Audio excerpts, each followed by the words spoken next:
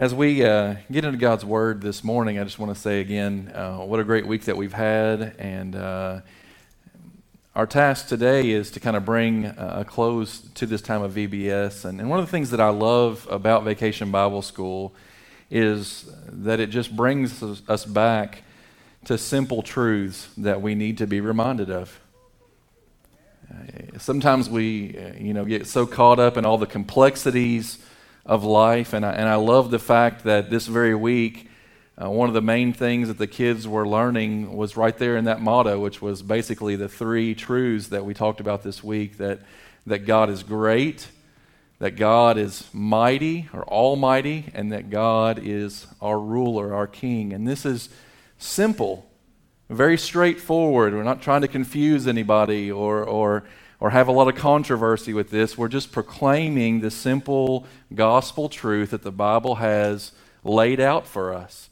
And, I've loved VBS for a long time because back in 1985, which seems like a million years ago at this point, it was on Tuesday of VBS week that God opened my own heart to the truths of the gospel. And I came to understand that I was a sinner in need of a Savior, and that Jesus is that Savior. And I'm excited this morning to be able to continue to do what God has given me the opportunity to do for many years, which is to proclaim Jesus.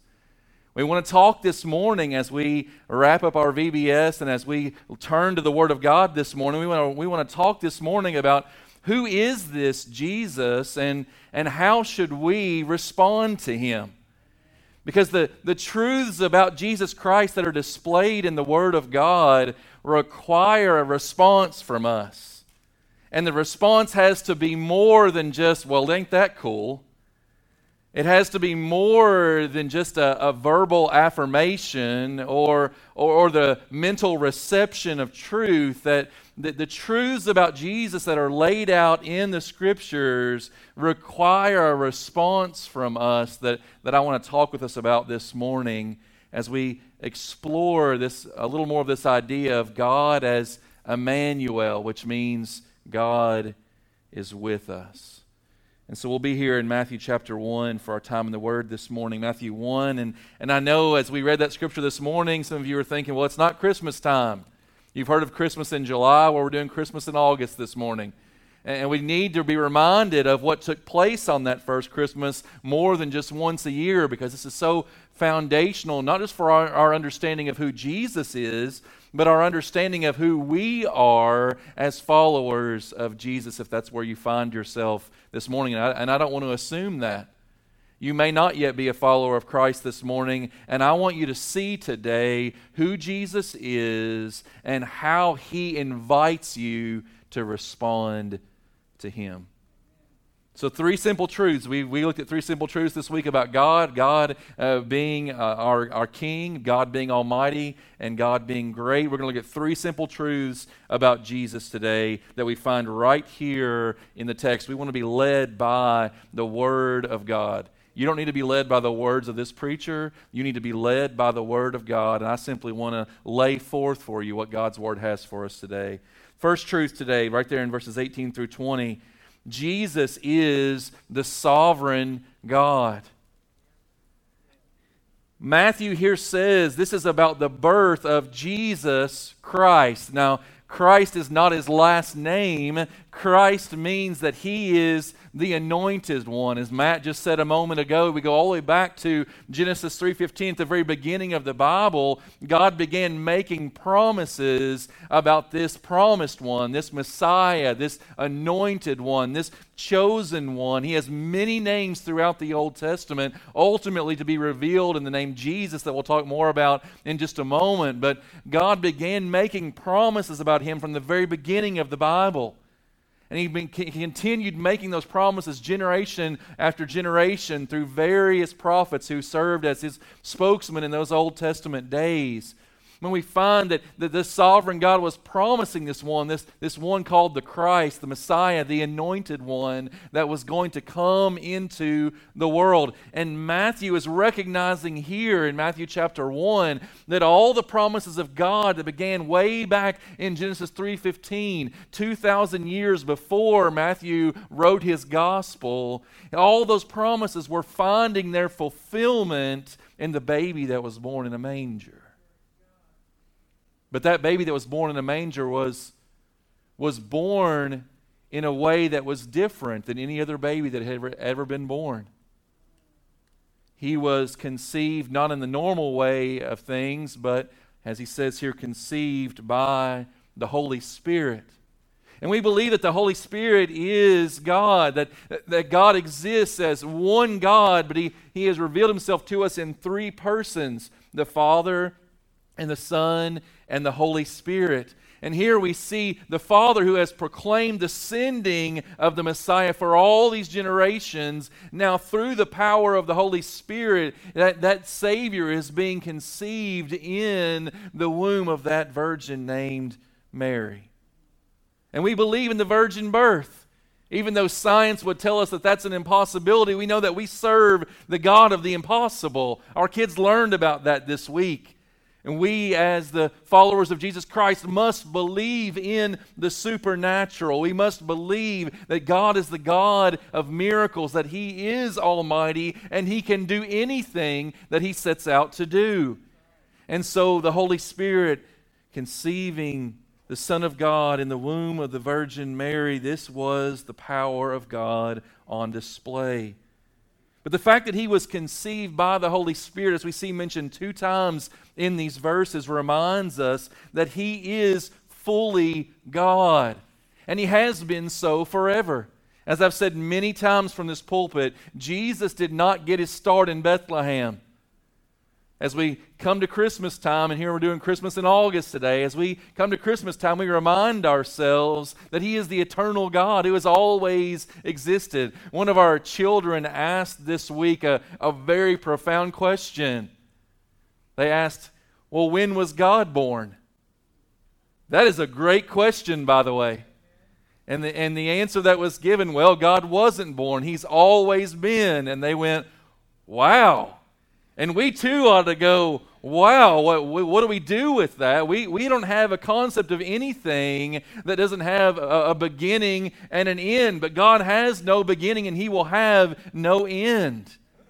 And so we understand that here the God who had no beginning and will have no end was conceived in the virgin womb of Mary and brought into the world. And the infinite God became finite. We'll talk more about that in just a moment. The God who had always been stepped into time and into history. And we see Him here being displayed. And so what do we do with this?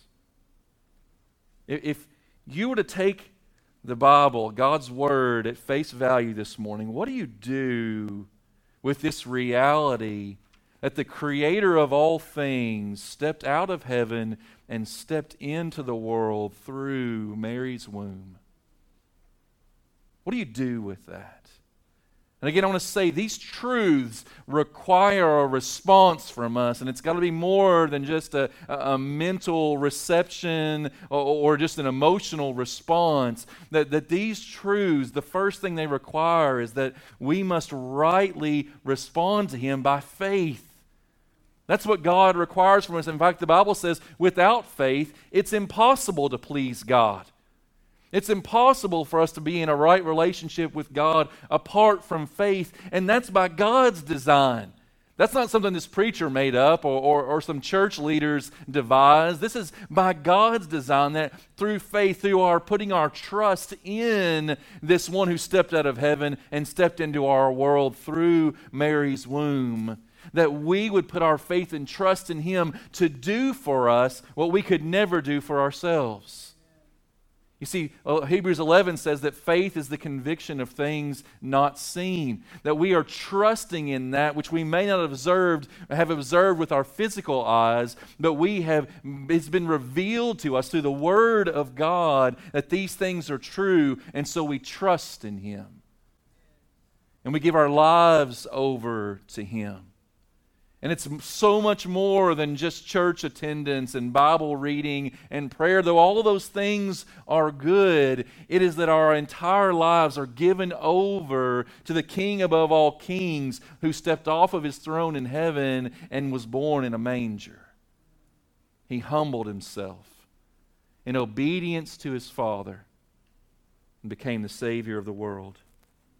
This was Jesus' proclamation, this issue of faith. Mark chapter 1, as Jesus went out proclaiming the gospel, the good news that He came to bring and to be, that He said, the time is fulfilled. The time is fulfilled. The kingdom of God is at hand. And what He was saying was this: all that you've been waiting for, all these many years, since all the way back to Genesis 3:15, all that you've been waiting for is fulfilled in me. Which would be the most conceited statement ever made if it weren't true. The time is fulfilled. The kingdom of God is at hand. So what's the response? Repent and believe in the gospel. Now we'll talk more about what it means to repent here in just a moment. But for now, look at that word there, to believe, to have faith, to put your trust firmly and fully in Jesus and in Jesus alone. We believe that salvation comes by grace alone, through faith alone, in Christ alone. It's nothing that I can do or nothing that I need to add to. He did it all. And we trust in Him. He is our sovereign God. The second thing that we see there in verse 21, which is really just the key verse of this passage, in verse 21 we find that He is our saving grace. And I love that God saw fit to wrap up in His very name that which He came to do for us. Right there in Matthew 1:21, as the angel said to Joseph, "She will bear a son, and you shall call his name Jesus." Why? For He will save His people from their sins. He is our saving grace. His very name, Jesus, means the Lord is salvation. Now I want you to think about that for a moment. His name doesn't mean the Lord brings salvation as if it were something separate from Him. No, His name means the Lord is salvation. Salvation is found in Him and in Him alone. And that's not just a New Testament idea. We find that same idea all throughout the Old Testament as God continually proclaimed Himself as Savior. Again, that would be the most conceited name ever given to an individual if it weren't true. The Lord is salvation. He is our Redeemer. He is our Deliverer. And everything that we need is found in Him. And not only was He fully God, but we find here that He is also fully man. And He will be so forever. I can remember the day when I realized what it meant that when Jesus took on flesh, that wasn't just for a 30-year period while He was on this earth.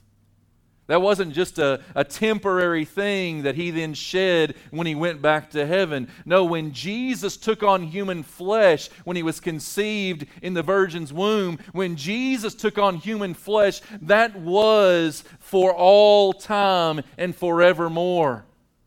When we go to heaven one day, we will see Jesus in the flesh.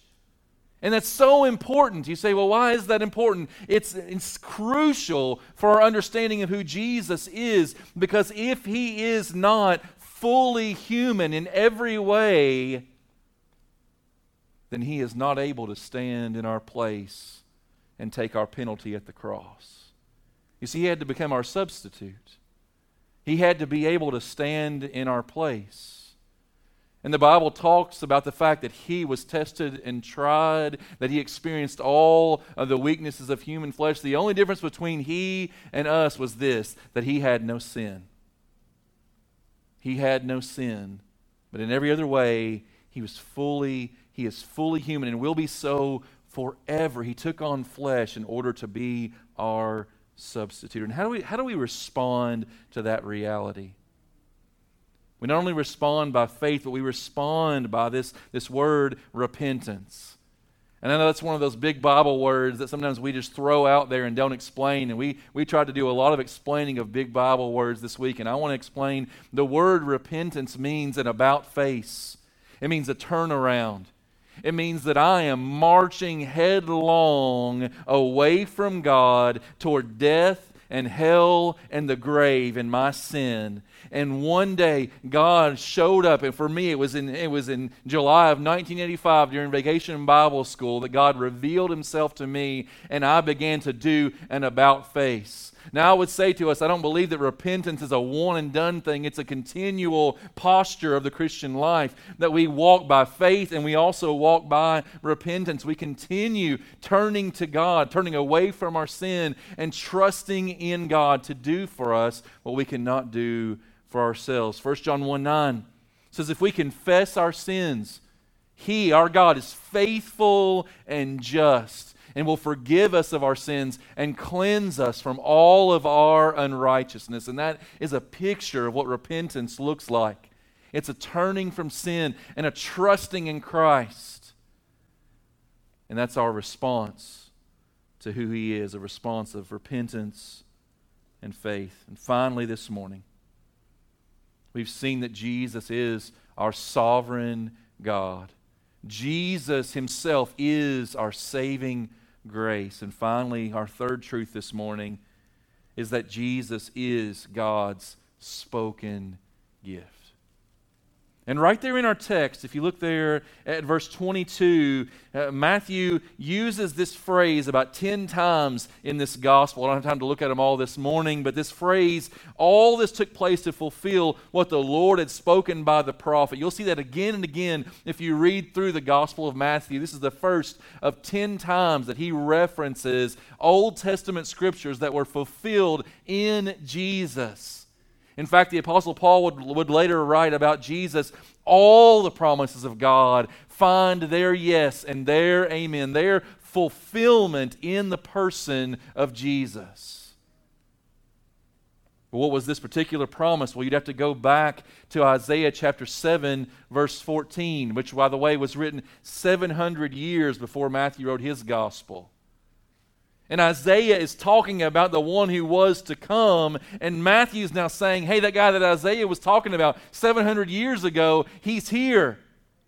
He was born from the Virgin Mary in a cattle stall. He is here, and he says, behold. I love that word there. That word behold means pay attention. There's something to see here. Listen up. Watch what God is doing. Behold.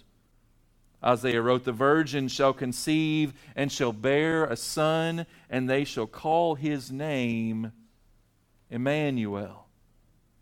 Now you say, well, wait a minute, preacher. I thought his name was Jesus. Yep. He's got a lot of beautiful names. And this name, Emmanuel, as he says here, means God with us. I don't know how you think about God this morning. There are a lot of folks that are really angry at God right now because of what's happening in our world. And I won't shrink back from declaring to you this morning that God is sovereign over all of it. There is nothing happening with COVID-19 or the racial disharmony or the political mess that's going on right now. There's nothing that's happening in our world that God is not completely in control of. Now, we ourselves are responsible for what our sin has brought into the world, but God is in control of that as well. There is nothing that is outside of His sovereign rule and reign. And He even uses the suffering that we're going through right now in our world. He even uses that suffering as a part of His salvation plan, to bring us to Himself through faith in Jesus Christ and the power of the Holy Spirit and work in us. He uses even these times of suffering and difficulty to draw us to Himself. God has a purpose in our pain. He never wastes even an ounce of the suffering that we go through. And if you're in a time of suffering this morning, I want you to hear that, and I want you by faith, will you receive that from God? Will you receive that He is doing something even in your difficulty? He is Emmanuel, God with us. Not God distant from us. Not God departed from us as the deists would proclaim. He is God with us. Yes, He is the transcendent God far above us in every way, but He is also the immanent God nearer to us than any person could be. The Methodist pastor Adam Clark said, Jesus is called Emmanuel, or God with us, in His incarnation. That means in His taking on of flesh. God united to our nature. God with man. God in man. God with us by His continual protection. And God with us through every action of our life that we begin, continue, and end in His name. He is God with us to comfort, enlighten, protect, and defend us in every time of temptation and trial, in the hour of death, in the day of judgment, and God with us and in us, and we with and in Him to all eternity. That's what Emmanuel means, and so much more. And God wants you to know Him as Emmanuel, not God at a distance, but God up close and personal, in even living in you. That's the promise of the gospel. And so what does this mean? Well, it means for those who trust in Christ, who turn from their sin and trust in Jesus through repentance and faith, it means that there are some truths we want to cling to today, and they come right out of this name Emmanuel. First of all, He is God with us in each moment of our lives. Now, I know when I say that there are times when all of us, this pastor included, there are times when we feel forsaken. We feel alone. We feel as if God has departed. And yet, we need to be reminded in those moments, above all, that God's promises remain. And so, in Hebrews chapter 13, the writer of Hebrews encourages, keep your life free from the love of money and be content with what you have. Why? For He has said, God has said, I will never leave you or forsake you. And by the way, if you were to trace that promise throughout the Old Testament and into the New Testament, it's all over the place. The promise of God's never-ending presence in the lives of His people.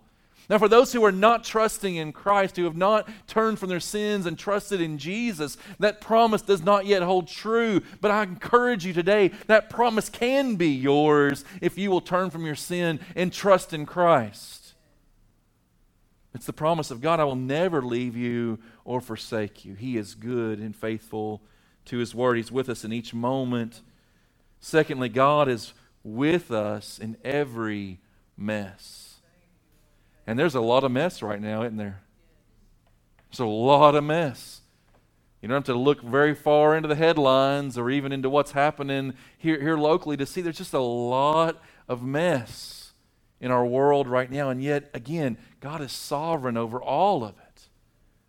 And faith in Him means we don't have to be shaken. We don't have to be anxious. We don't have to be afraid. We don't have to be worried about what's going to come or how things are going to turn out. We already know how things are going to turn out because God has already told us in His Word. He is the victorious one. He wins all of these things. And so we look to Him by faith and we find our rest and peace in Him.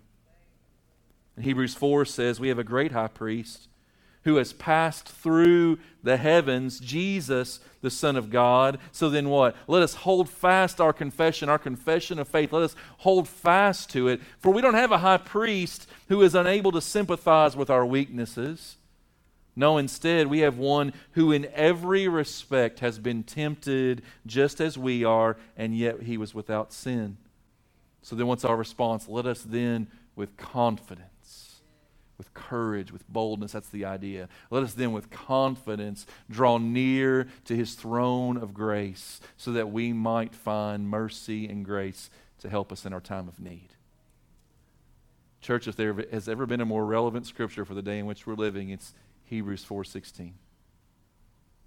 Drawing near to his throne of grace and receiving that promise that if we draw near to God, he will draw near to us. He is God with us. It's his very nature and identity to draw near to his people.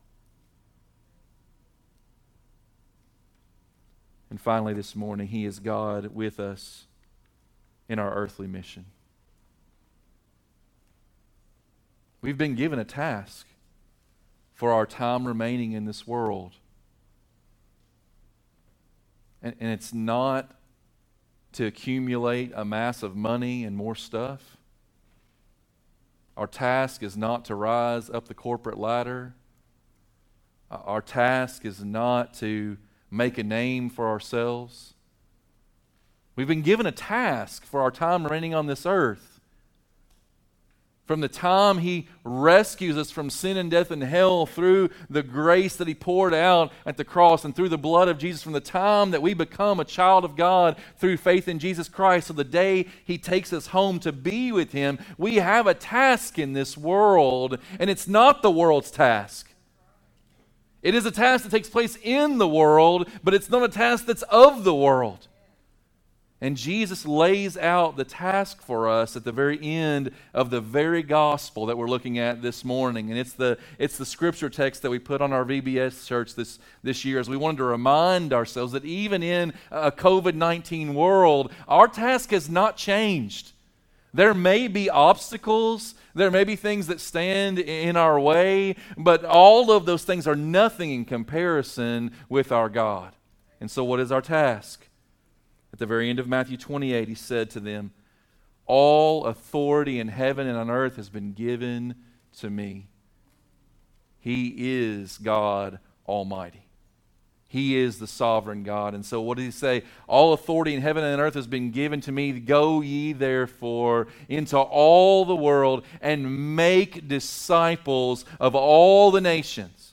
That's our task, the making of disciples. It's right there on our t-shirts, but it's, more importantly, it needs to be right there in our hearts. Making disciples of all nations, beginning right here in our own community and going to every country of the world. And even still to this day, there are thousands of people groups in this world, people of unique cultures and languages, that have yet to hear of this Jesus, the one who is salvation. And so our task is not done. We're still called to go and to make disciples, beginning here at home, but not stopping here, going to the very ends of the earth with this gospel message and baptizing them in the name of the Father, the Son, and the Holy Spirit, teaching them to observe everything that he has commanded us, and he's given us a lot to teach. And then this promise of Emmanuel that's fulfilled there at the end of Matthew 28. The very last words of this gospel, he said, "And behold," pay attention, listen. Don't fall asleep here. This is something of wonder you're not going to want to miss. "Behold," Jesus said, "I'm with you always, to the very end of this age." And then you say, "Well, is he going to leave us then?" No, then we will be with him. And so I would say to us this morning, church, let's not forget our mission. Our mission this week during VBS was to help these kids track down the one true God. The amazing thing, though, is in truth, he's the one who's tracked us down. It was not that we went searching after and finding him. In fact, the Bible says none of us seeks God, not even one. This morning, if for the first time your eyes have been opened to the beauty of this gospel, if for the first time your ears have become attuned to the one who is calling you to himself, it has to do with this reality. He has come searching after you. And perhaps today is the day when you turn from sin and trust in Jesus. That's the only place you're going to find hope and peace and purpose in this life. A purpose that goes beyond what this world thinks is important. You see, this mission will last until the day when this world is over and the next world comes. And then in that next world, we're going to be rejoicing over the fulfillment of this mission. We're going to be rejoicing with brothers and sisters from various tribes and tongues and nations from all over this planet. We're going to be rejoicing together over one central figure, our Lord and Savior Jesus Christ, the King above all kings, our sovereign God, our saving grace, and the God who is with us, Emmanuel. Let's pray together. Father God, we thank you for these simple truths. We thank you that it has never been your desire to confuse us, to confound us, but simply with clarity to reveal to us who you are and how we should respond to you. We thank you that now, some 2,000 years ago, at just the right time, the Son of God stepped out of heaven and into the womb of the Virgin Mary. By the power of the Holy Spirit was conceived and was brought forth into this world fully human, so that he could become our substitute, so that he could lay his life down at the cross for us. And for this reason, we have much to rejoice in. Father, I pray that if there be anyone here this morning who has not yet received Jesus Christ as their Lord and Savior, who has not yet recognized the fullness of who he is and what he has accomplished for us, I pray that today would be the day of salvation. That today would be a day of repentance, of turning from their sin, and of faith, of trusting in their Savior. And Father, as we respond to you in these final songs today, I pray that you would stir our hearts toward our mission. Remind us that there is only one name given under heaven by which we might be saved. His name is Jesus. He has come, and we are called to proclaim him until the day that we behold him. We pray these things in Jesus' name. Amen.